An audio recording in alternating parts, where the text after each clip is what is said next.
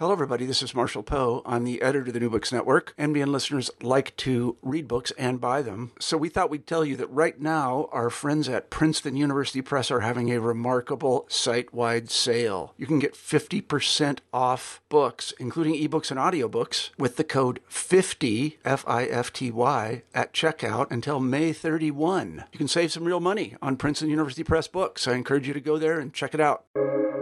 Welcome to the New Books Network.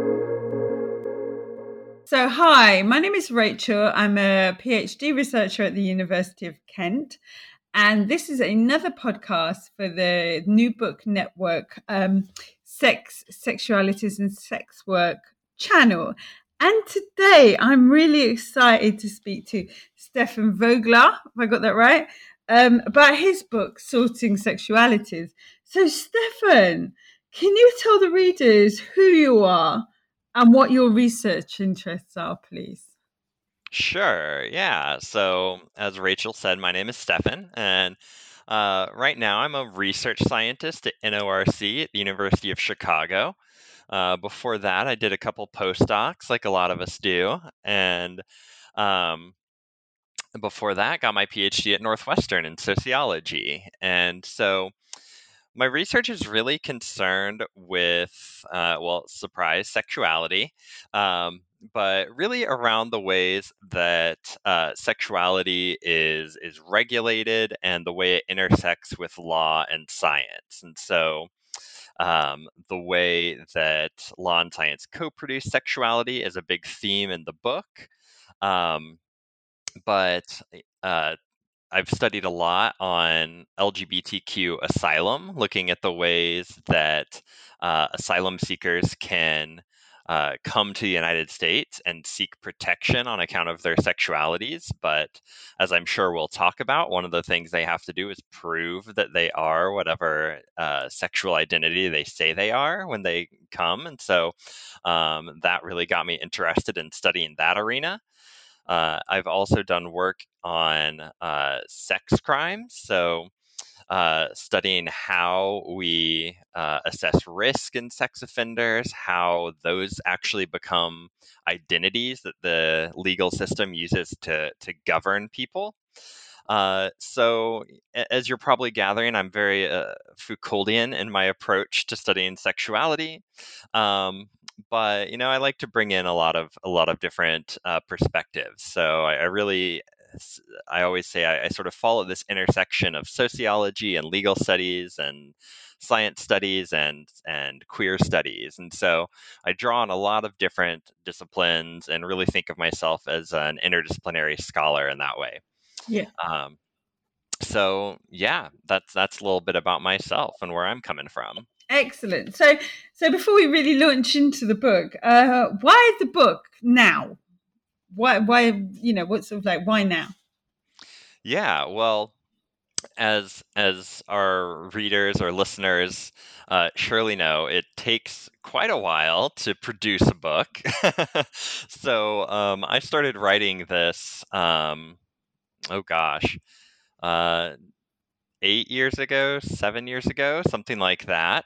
I think I happened to hit on a topic that has become even more relevant over time. I mean, especially as we've seen multiple, quote unquote immigration crises. Um, but I really chose this topic because I didn't feel like we were paying enough attention to how uh, the state, so to speak, and I use that with some big air quotations because, of course, the state is disjointed, uh, entity, right? It's not just some unified thing. It has many arms, to use Morgan and Orloff's recent book title, or many hands, I guess they say. Um, but I didn't feel like we were looking at that too much in the U.S. context, especially. So we do. I think the scholars, there have been some scholars who've done amazing work on how sexuality is regulated vis-a-vis the state in historical context and post-colonial contexts. But I didn't feel like we had much looking at the contemporary West, and so So I really got interested in looking at this relationship between sexuality and the state. And so I've always sort of been interested in how uh, to um, how do I put this? And how the state essentially uses sexuality as a vector of power or regulation.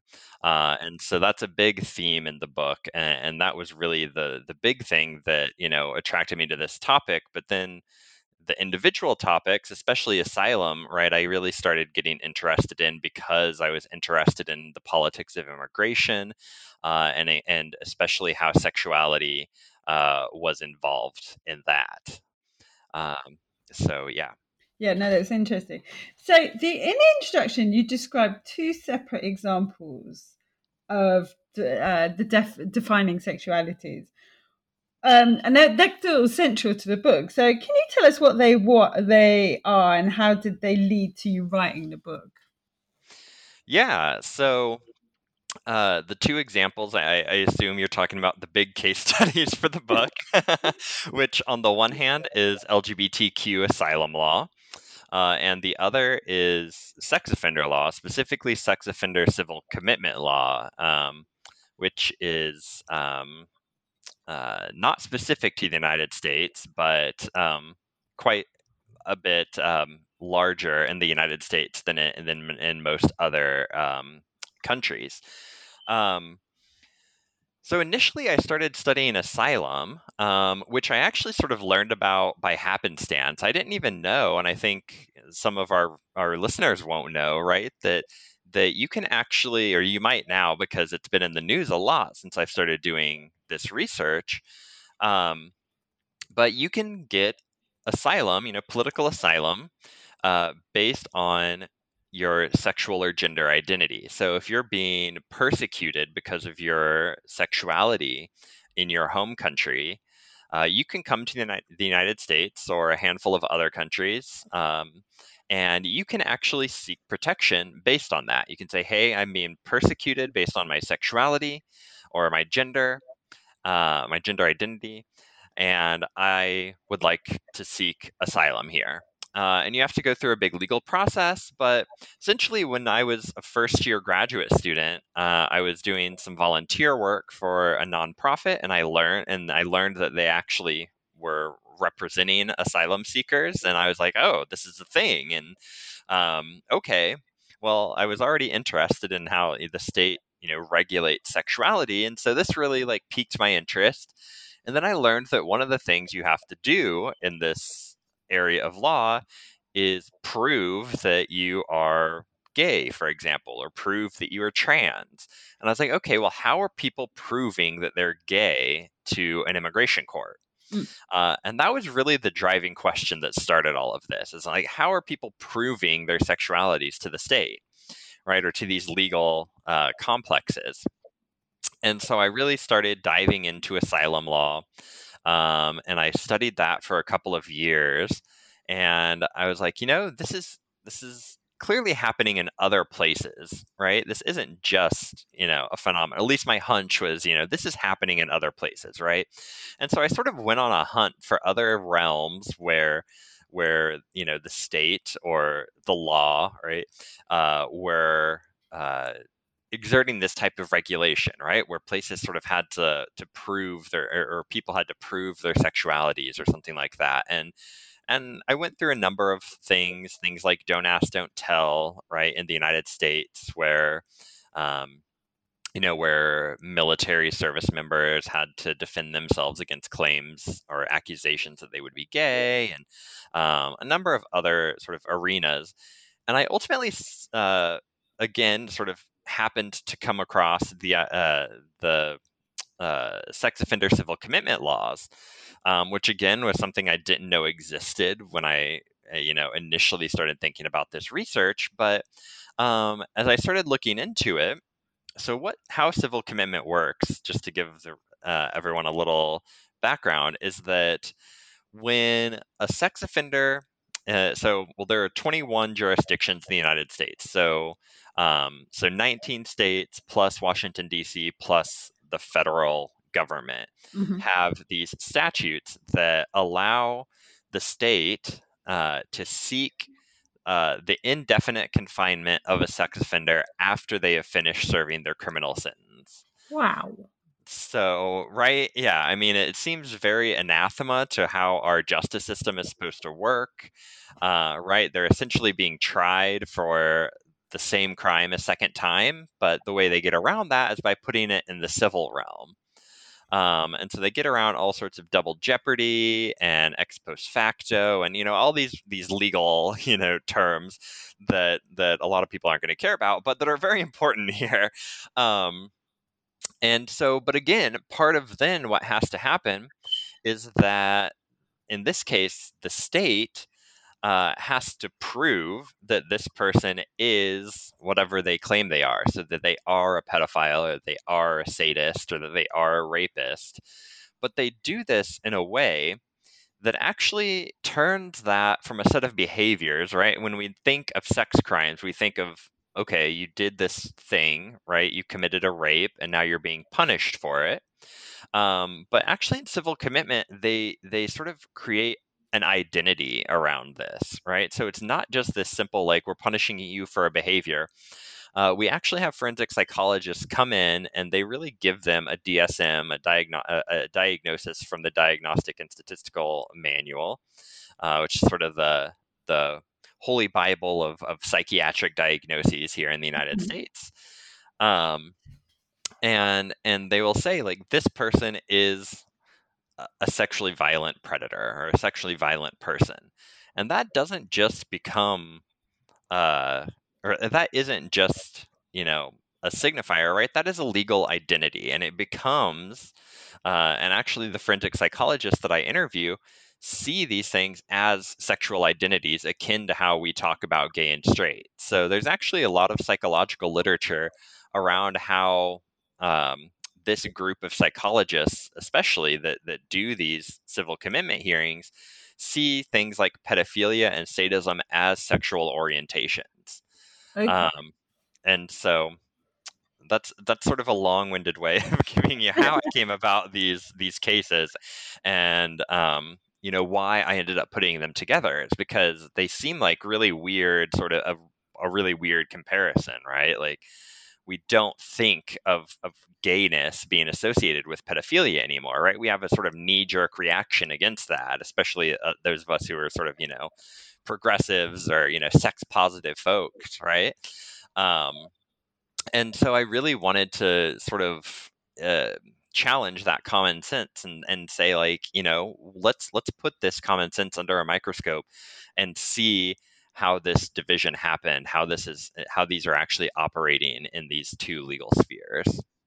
So I'm really interested in what you were saying about the sort of sex criminals in some parts of the United States. So you can serve your crime, but then you can be further incarcerated if you're ascribed this identity, which presumably makes it very easy to ascribe if you've just been prosecuted for an offence that describes you as such.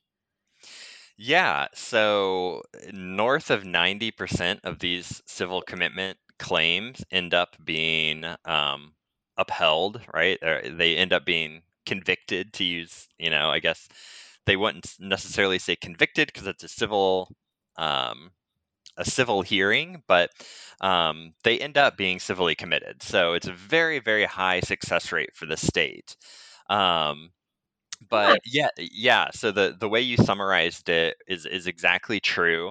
In these 21 jurisdictions, after you've served your criminal sentence, the state can elect to pursue a civil commitment hearing after that, and if they are successful, the sex offender will be put into a psychiatric treatment facility for an indefinite amount of time. And in practice, what ends up happening is it ends up becoming a life sentence for most of them, without the concomitant legal protections that you get in a criminal setting.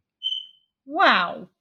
Yeah, it That's is a little wow. And I mean, it's not a sympathetic population, so a lot of people are sort of like, whatever. But like, these are these sort of these edge issues, right? Where we have these exceptional forms of law for sex offenders or for terrorists, right? They end up encroaching over time onto, they will get expanded to other populations, right? And so I think it's important that we pay attention to these, sort of edge cases, even if they aren't a sympathetic population.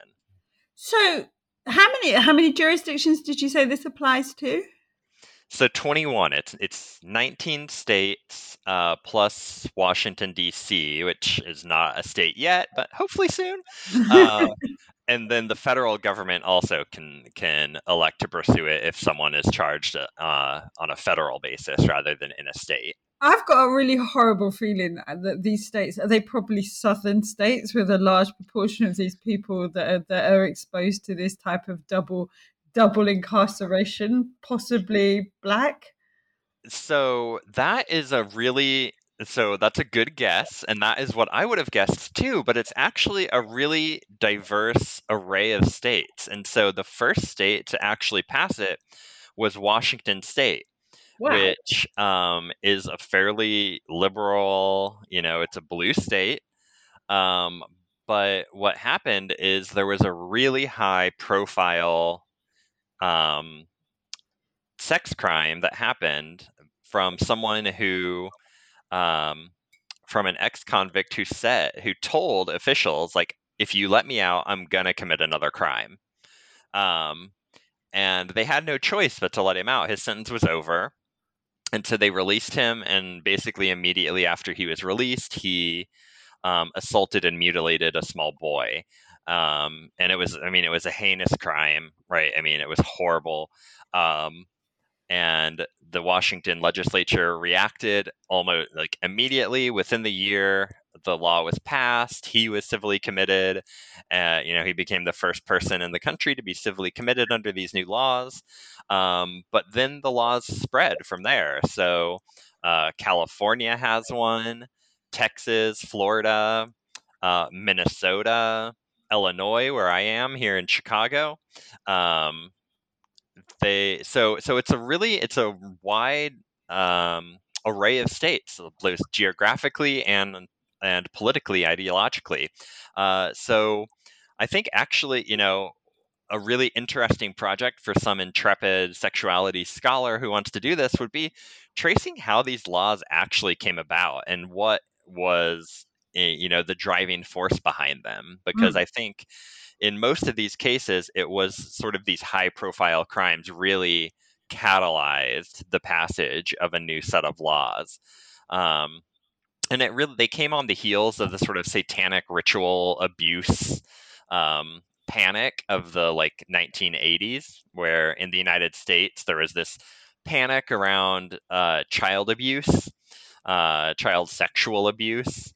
Um, Sort of what we're seeing with QAnon right now. Mm. Um, but sort of even more mainstream than that. It had a lot of coverage, and so we saw a lot of these harsher crimes around sex and sexuality getting passed at this time, and these were one of them. Okay, I went So on. we're talking about the 1980s then, which is quite interesting, isn't it? When you think in terms of the 1980s, massive incarceration, that increased criminalization, increased extension of the carceral system, and Mhm. this is a slightly more subtle way of going about it. It's very Foucauldian, isn't it? That kind of like Yeah. the incarceration of those, like the unnecessaries, like that he talks about in the 18th century. Oh, very But much. Yeah. yeah. I mean, Foucault is all over this book. Like, Yeah. I'm like, biopolitics, Oh, governmentality. very much. I'm definitely a Foucault fan. Fanboy. Yeah, you've definitely got the t-shirt. So, in the book, okay, you discuss state institutions, legal and scientific actors working together to co-produce sexuality as a regulating category. Can you talk us through this? Yeah. So, again, this is anyone who recognizes Foucault will recognize this general sort of theoretical thrust behind that argument. But I'm also drawing on the idea of co-production from science studies. And so really, to sort of break it down, what I'm saying is that the state, and specifically these legal institutions, in conjunction with different forms of science, come together to really create these. They don't create these sexual identities wholesale, right? But they work to naturalize distinctions along the lines of sexuality, um, by sort of importing cultural currents into the state vis-a-vis these expert discourses. Mm. Um, so to let's see, I I feel like you asked me to break it down, and then I'm like, let me be more intellectual about it. So let me try to be like a little more straightforward about it. So I think one of the things that I'm trying to show here is that sexuality really takes on these different valences, these different realities, even depending on the institutional context.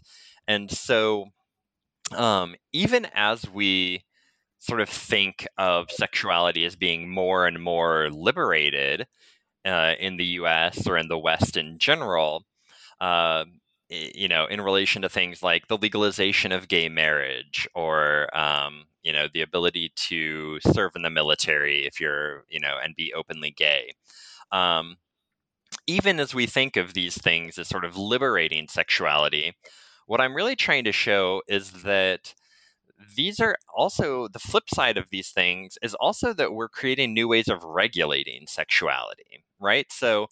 Um, so we create this area of asylum law, which I'm not going to sit here and say this is bad, right? This gives, this is in some ways a very positive development. It allows people who really are in danger for their lives to get needed protection, but at the same time, it only allows certain people to avail themselves of those protections, right? And it does it by creating these circumscribed identity categories. So what does it mean to be gay under asylum law? Well, for a while it meant that you were, when this area of law was forming in the like late 80s, early 1990s, what it really meant is that you sort of quote unquote looked gay enough, right? Or you acted gay enough. So you were an effeminate man or a butch lesbian.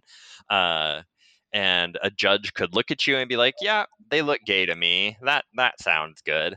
Um, but as we all know, that is not a good way of judging who is gay or who is queer in any way, right? And so this group of activists and experts and human rights experts, academics, they came together and they really challenged this idea that there was this like common sense. Um, we can just look at you and know that you're gay, or you can show us some pictures of you having sex with a man, or if you're another man.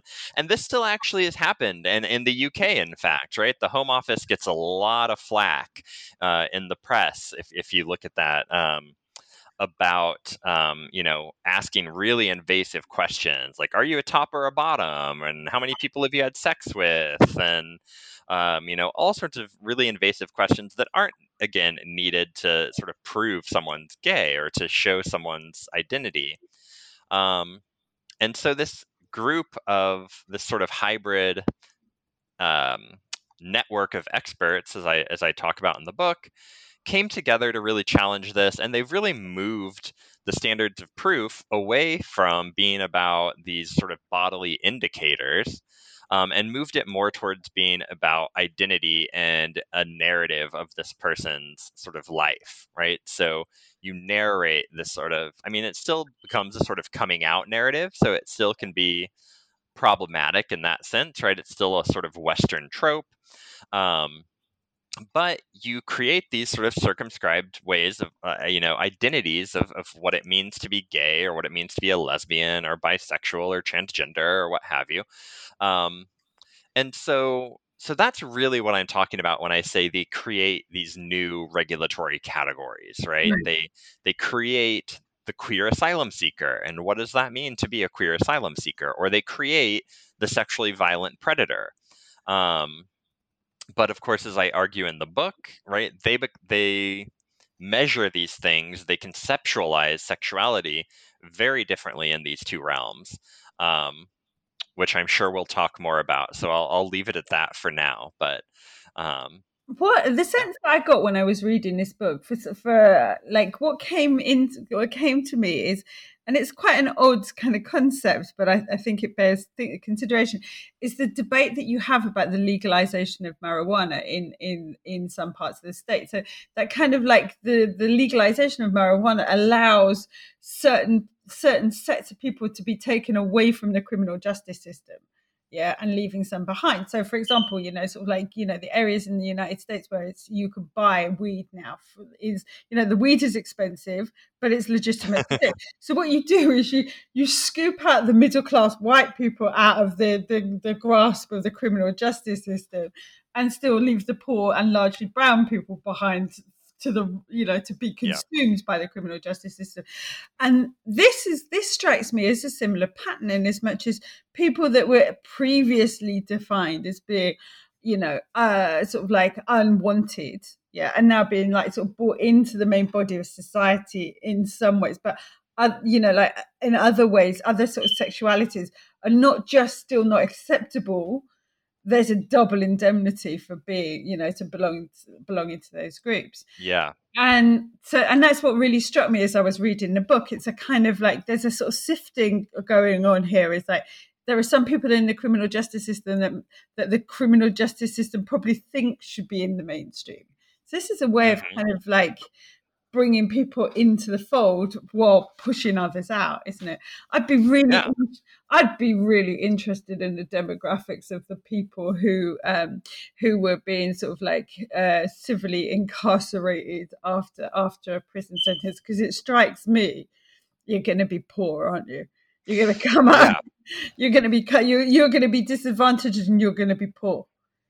Yeah, and that's one thing that's really hard to get. Surprise. We don't the state does not want you to super know who these people are that are committed, right? So a colleague, Trevor Hoppy, um, has been trying really hard to get this demographic information, and I got a little bit of it that I present in the book. I believe, yes, it's I couldn't remember. I got it right towards the tail end of writing the book, but I think I had a chance to incorporate it.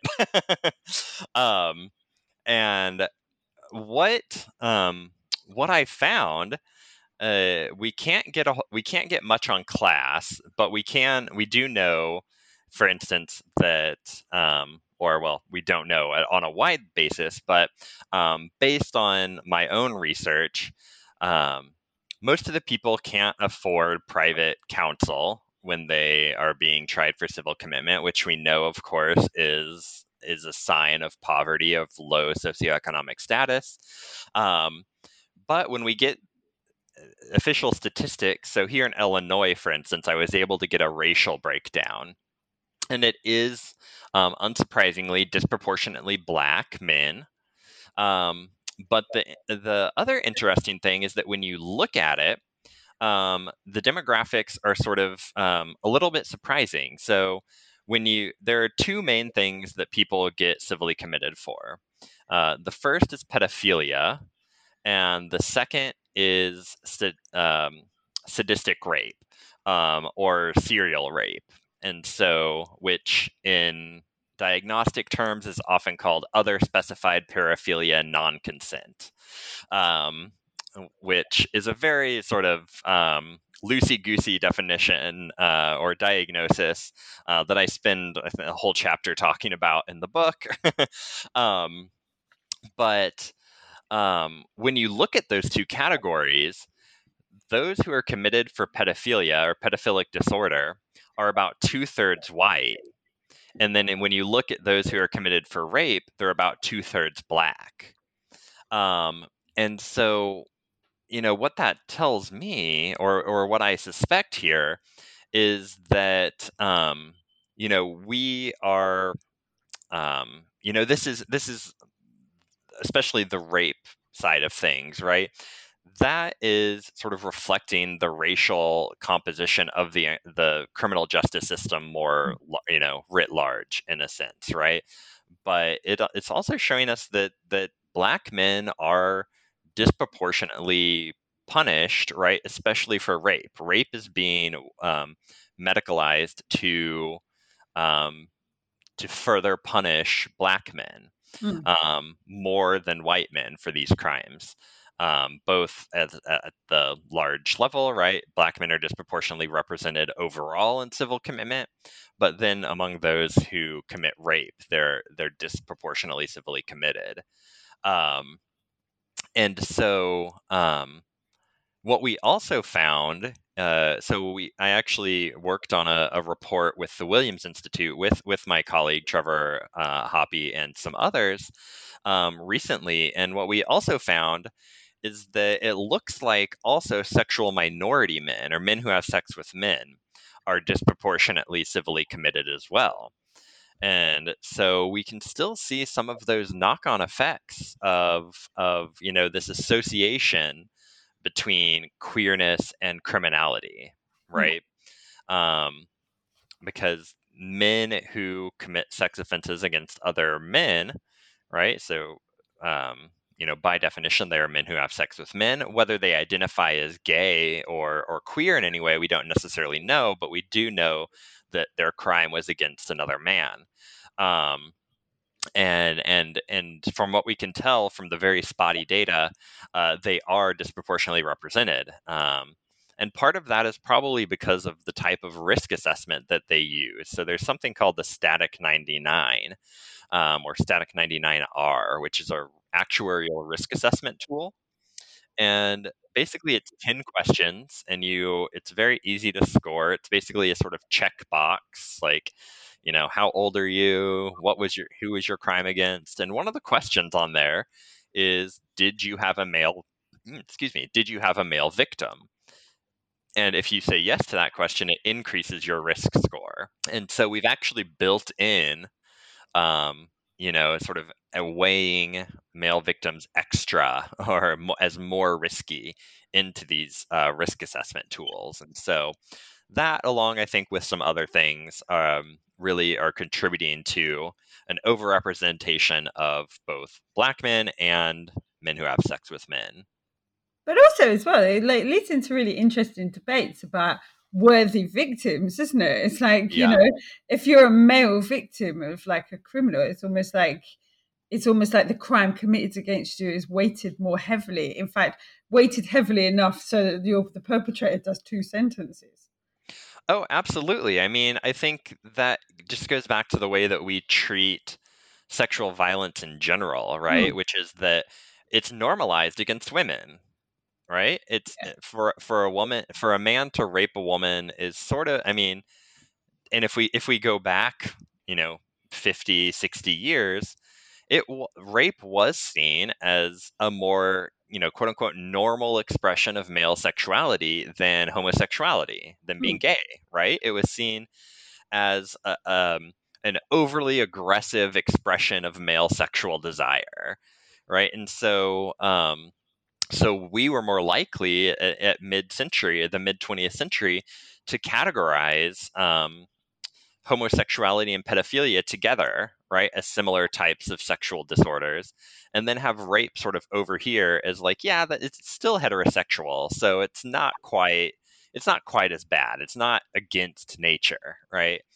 Um, but also that goes to this normalization of sexual violence against women, and I think that we do see.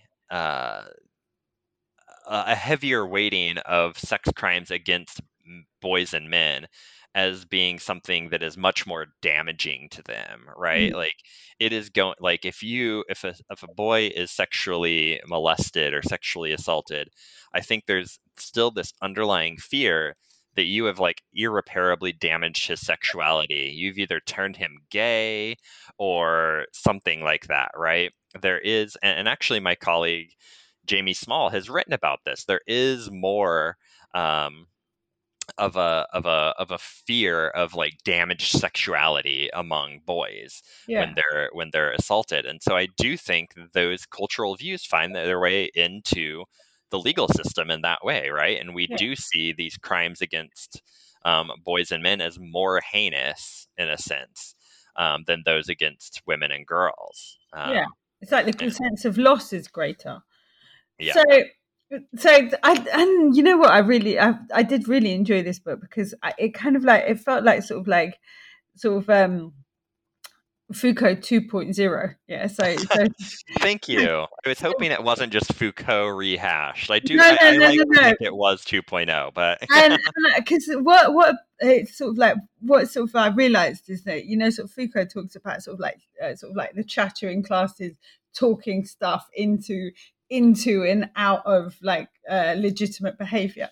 And I was sort of I was thinking, so this time the chattering classes are actually different. The chattering classes in this case are the state and non-state actors, particularly uh-huh. experts. So, can you talk about how the book discusses the state depending on non-state actors, particularly experts, to classify and categorize sexualities? Can you unpack this for us? Yeah, definitely. So, you know, the expertise so I talk about sort of two different kinds of expertise here. One that we've been talking about, this forensic psychology, which really arose in response to these laws. Um, and I talk a lot about how we had sexual psychopath laws earlier in the 20th century, and that was sort of during the time of institutionalization. And so institutional psychiatrists, in these asylums were really the sort of experts here. Um, Organized psychiatry really withdrew from that area of law in like the 1970s, 1980s. And this new discipline of forensic psychology really arose almost in response to these laws. Like a whole cottage industry has arisen in response to new sex offender laws and especially the sexually violent predator laws, the civil commitment laws. Um, and so in that instance, we see this, right? This isn't an unusual thing for the law to turn to experts when they don't feel like they can answer a question on their own, right? Um, in the case of sex offenders, it really became built into the law. They actually said, hey, we need this specific form of evaluation. And so the law really set the standards for what type of expertise was even going to be able um, to weigh in on this topic, right? So they really set the standards. In asylum, it was a little different.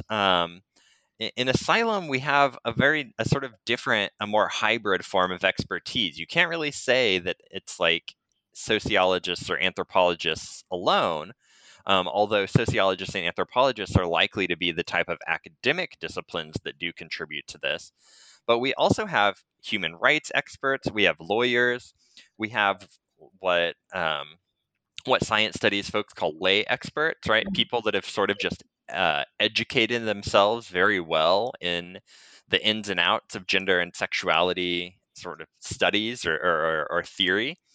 And they sort of use this to translate academic arguments about gender and sexuality into these legal arenas in ways that make sense to legal actors.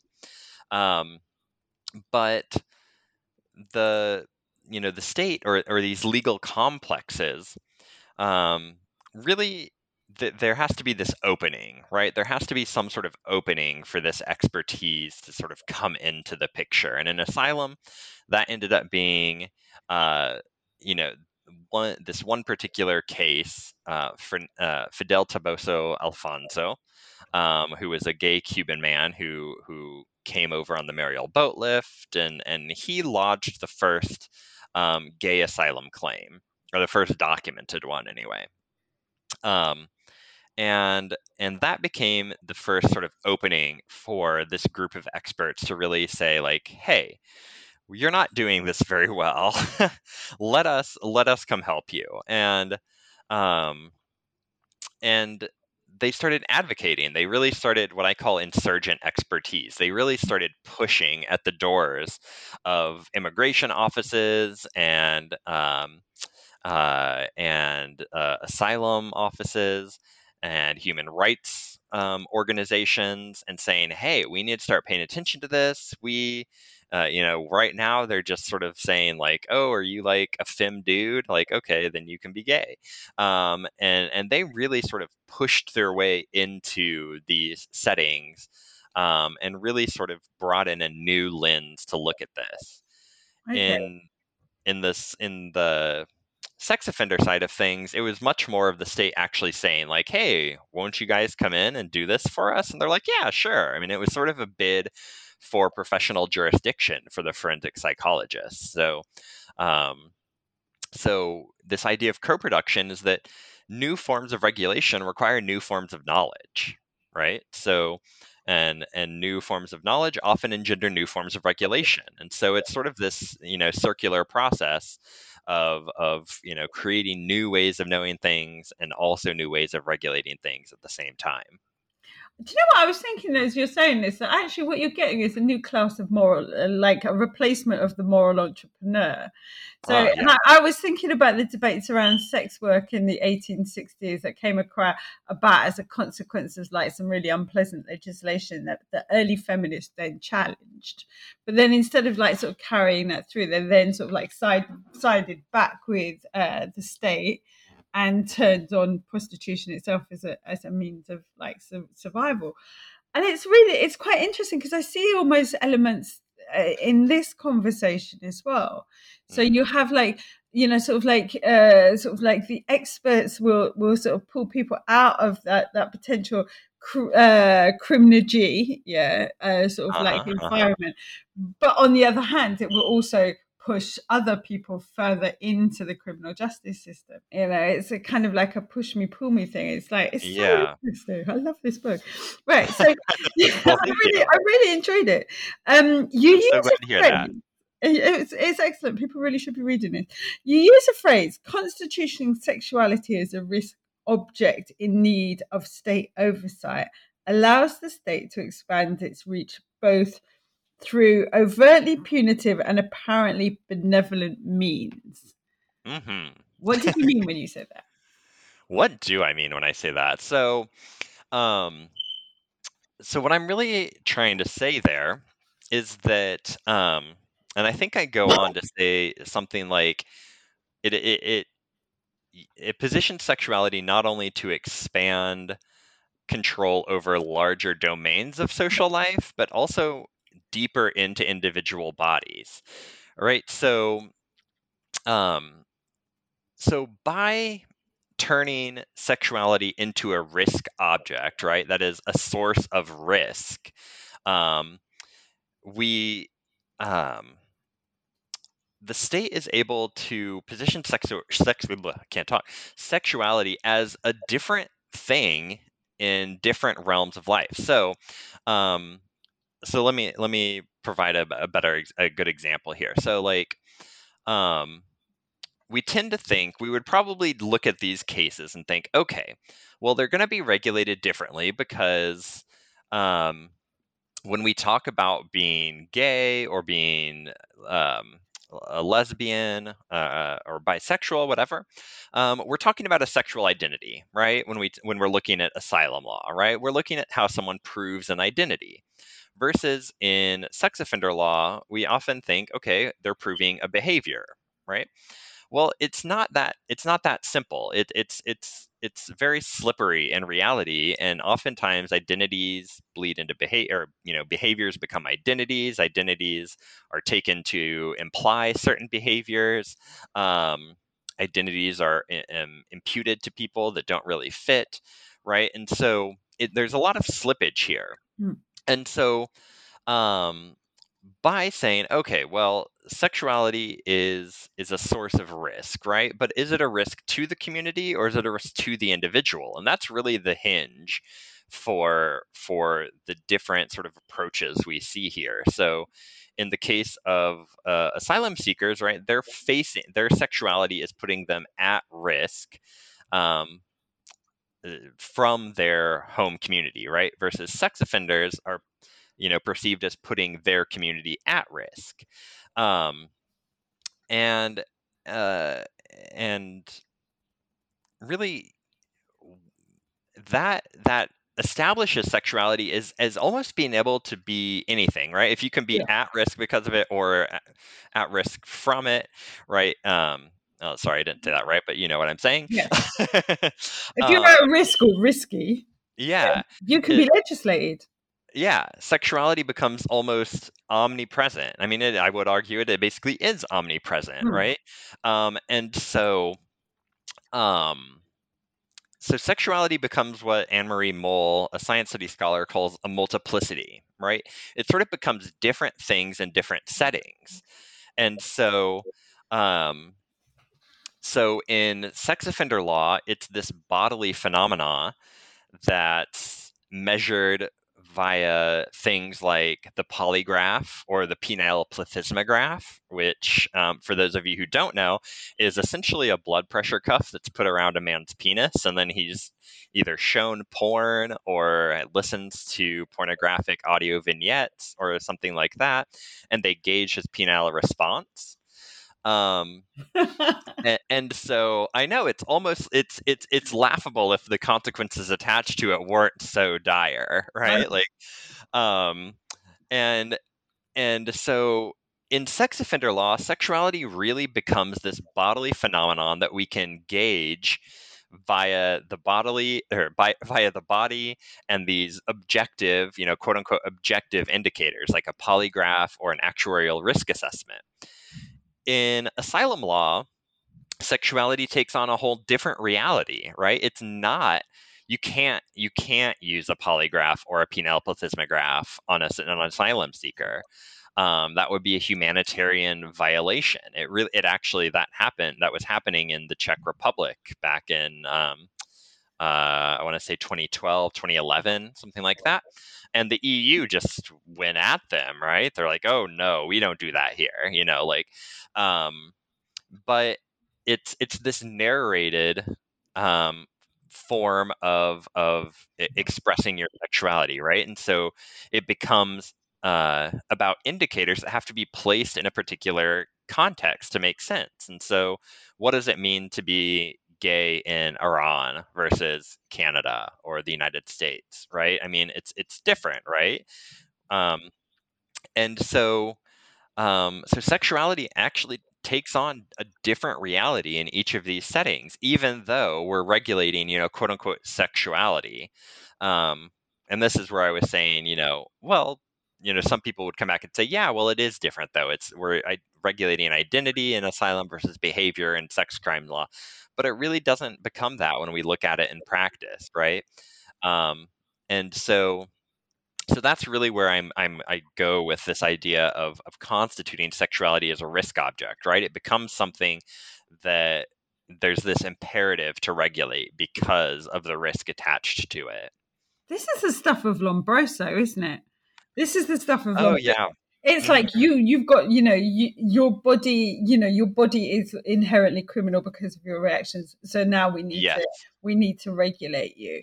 Oh That yes. is There's definitely really, that biocriminality aspect yeah, there for that sure. is really scary. And also as well, obviously, anyone who's listened to me for more than a second knows that I study sex work.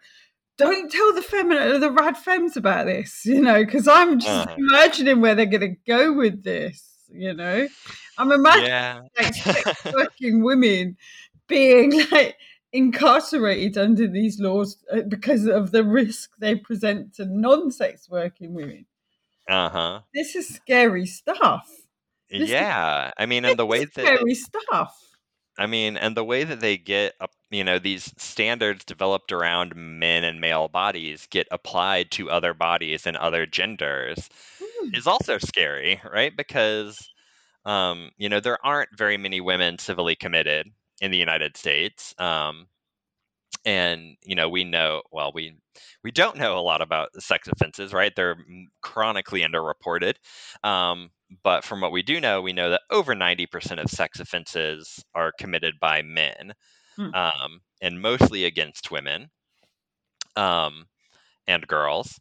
Um, but oh my God, I totally lost my train of thought right in the middle of talking. I was just thinking because in the UK, so like somebody who's been convicted of like Oh, prostitution will be classed as will be defined as a common prostitute. That's your definition. That's your identity.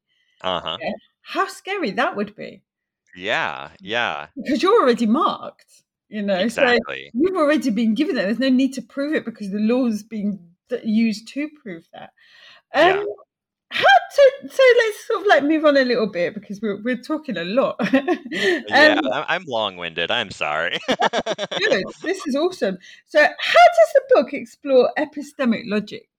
Epistemic logics. I love Yeah. epistemic anything. Oh, thank you.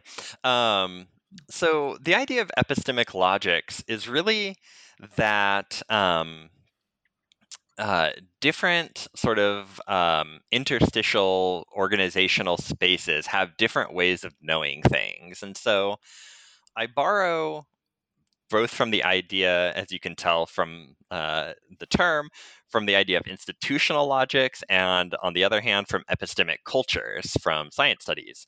And I sort of take parts of both of those and then tweak it a little bit to get this idea of epistemic logics. And um, again, so what I really mean by this is that the way these interstitial spaces, these sort of legal scientific, these techno scientific or techno legal, sorry, domains come to know something are very specific to those spaces, and and they're dependent on political, cultural, and institutional imperatives and factors, right?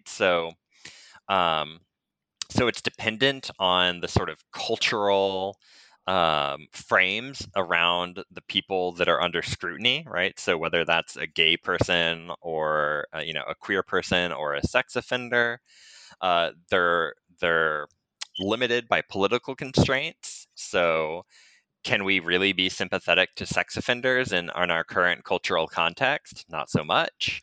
Um, but on the other hand, queer people have political clout.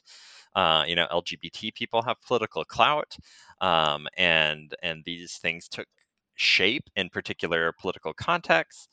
And then finally, we have institutional constraints, right? So, what do we actually need to do in these spaces? Well, in asylum, we need to determine who is eligible for this type of relief versus in sex offender law, we need to figure out who is a danger, right? So they give rise to different ways of knowing things. So if you think of, one way that sexuality is understood in our culture is as sort of residing in the body, right? The sort of born this way argument. So sort of ironically, in a sense, that argument that's been good in some ways for gaining rights for LGBTQ people, um, can be seen in the sex offender realm as sort of not helping so much, because when we say you're born this way, it's in your DNA, it's in your brain.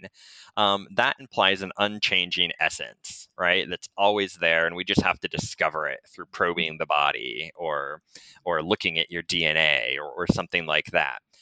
Well, if that cultural frame of the sort of born this way or that cultural frame around sexuality is imported into this legal, this techno legal context of sex offender law, well, then we get an approach to knowing that is centered around that idea, right? And it becomes, okay, so if we're born this way, if it's an essence in our being, then we should look to the body for signs of sexuality, right? It's Mm. very much the sort of it's not out of line with sort of scientific racism of the 19th century, when we said, oh, well, we can look at racialized people's bodies and find some sort of distinction, right? So we can look at a gay person and find a distinction, right? The longer finger on, whatever the index finger test is, right? Like, oh, if your index finger is longer than your pointer finger, no, those are the same thing.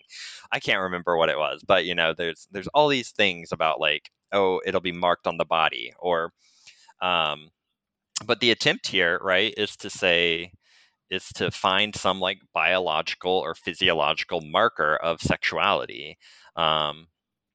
And so I explore basically how these different epistemic logics get built into and institutionalized within these spaces. And I show how this is both legally adjudicated, how they have these legal skirmishes over what certain terms, like other specified paraphilia, means.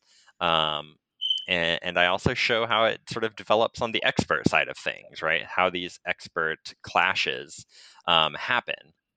Um, and so, at the risk of being long-winded again, I'll leave it there. I know it's like, No, it's really interesting because, again, like we were saying earlier on, this is the stuff of Lombroso and Bhattacharya. I mean, this is like, you're born that way, we'll just lock you up because there's no rehabilitation. But also as yeah, well, it's kind of like you use this phrase in the book. It's like the book puts cultural common sense about sexuality under the microscope and makes the familiar strange. And it really is doing that, isn't it? It's really kind of addressing that sort of stuff that we're taking for granted, but the implications that has as well, of, like, rendering someone beyond redemption or yeah, beyond rehabilitation, because this is what this is, isn't it? This is an upgrading of the carceral system. yeah. You're unable to change. We've put you in prison. You've come out of prison. We've deemed that even though you've been punished, you are unable to change. We're going to incarcerate you more. That's scary stuff. That's really scary stuff. What did you learn from writing the book? Oh my gosh, what did I learned so much. I mean, I think, as anyone who's written a book or done a project of any significant length knows, the way you start the project is almost never the way you end the project. And so, um, um, I went in here looking at really just like, how do you how are they proving sexuality in these domains? And that does form a good portion of the book, right? There are 2 chapters really dedicated to, like, what is empirical evidence of sexuality. But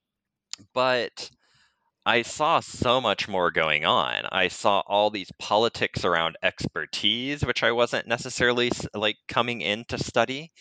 Um, I saw the power that these non-state actors had in really helping to define sexuality in these very different ways, in these very distinct ways, in these different legal domains.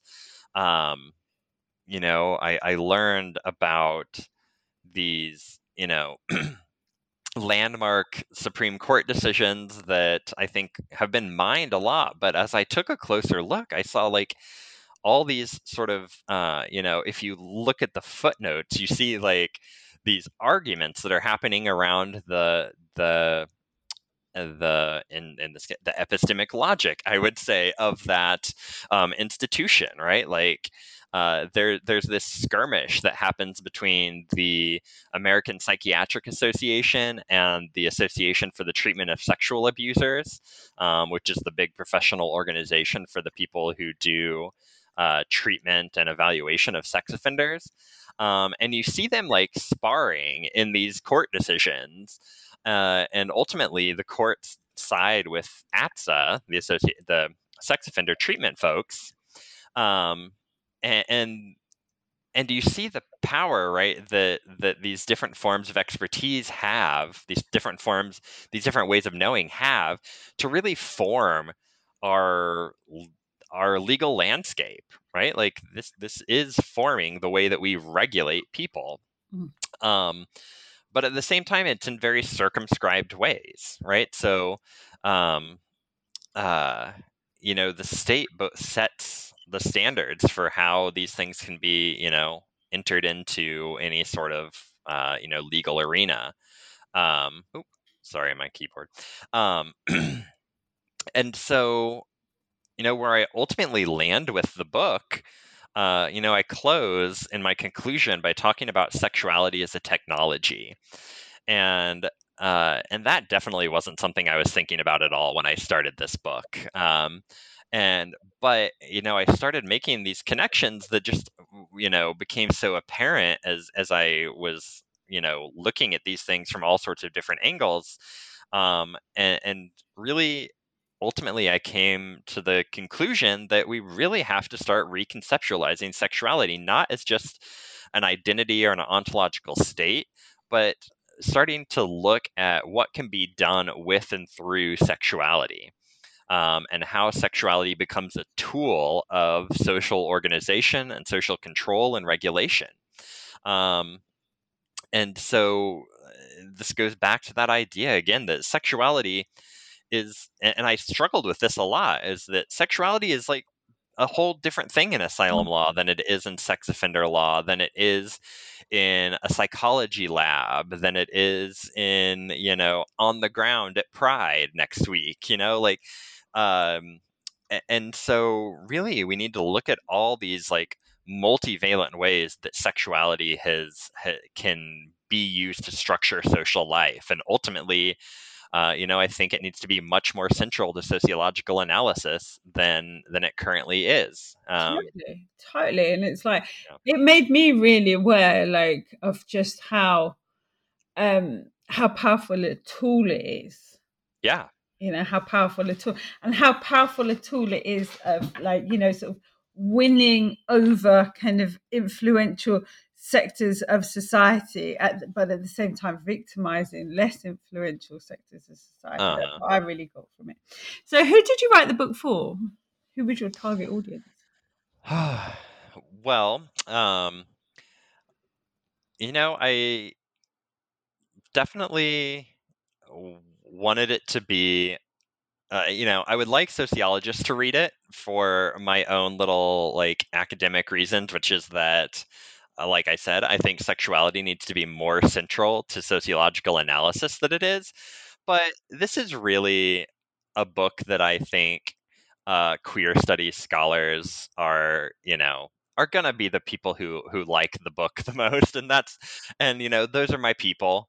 And I wrote it certainly from that sort of theoretical um, um, approach, that frame is definitely threaded through the book. And so that's always been my sort of home base. And while I really want to reach legal studies scholars and science studies scholars and sort of quote unquote mainstream sociologists, this is really my love letter to queer studies, because that's my home. Yeah. It's so interesting though, isn't it? It's like, because there's so many other links that you can see that have gone on sort of previously. And I'm thinking about the way that women who have transgressed sexual sort of like norms. And I'm thinking about Ireland. I'm thinking about, the women in this sort of like Magdalena homes and stuff like that. So they're judged. Yeah. Informally judged and then incarcerated. And it's a kind of more kind of regulated, more official version of that kind of unofficial stigmatization. Yeah. And so it's kind of like, whereas before, like you can go to prison and you come out of prison and technically you're free because you're walking about, but actually you're incarcerated in some sense because you can't get a job and you're judged. But this is a similar thing, isn't it? But instead of like stigma, what you're getting is a civil sentence. So it's almost like this civil sentencing is replacing the role of stigma. So, so what are you working on next? What's in the pipeline? So I have a couple of projects that have grown out of this. One looking at LGBTQ encounters with and attitudes towards law enforcement. So something that as we are in Pride season is very much in the headlines right now in the States anyway. Not sure what it's like over there. I think you guys have had some of it too, right? With the skirmishes over, police out of Pride and things like that. Um, so I have that that is developing. And I'm also starting to look at queer people's pathways to prison. So one thing that I learned doing this research is that queer people are 2 to 3 times more likely to be incarcerated than non-queer people, non-LGBTQ people. But we don't really know much about why. What's going on? Why? What's going on in these encounters with the police between queer people and the police, and what's going on in the criminal justice system or the criminal legal system that's causing this overrepresentation. And so those are sort of a pair of linked projects um, that I'm sort of very in the very early stages of, about to start like my first interview for the queer pathways to incarceration. So we will see how those shape up, but I'm really excited. Yeah, they've sort of grown out of my interest about the legal regulation of sexuality and queer people's encounters with the law. So yeah, I'm excited to get those started. Yeah, that's quite interesting. A couple of weeks ago, I interviewed someone whose book's called "Aggressors in Blue," and it's quite interesting to see the police crimes against LGBTQ people. Oh yeah. Okay, so this is the part of the podcast where you are allowed to shamelessly self-promote. Okay, shameless advertising. So, who are you? What's the name of the book, and who publishes it? I'm Stefan Vogler, and the name of the book is Sorting Sexualities, Expertise in the Politics of Legal Classification, published by University of Chicago Press, and it is available now on Amazon or uchicagopress.com or .edu. Sorry. My name is Rachel Stewart. I'm a PhD researcher at the University of Kent. This is the New Book Network, and this is the Sex Work, and Sexualities channel.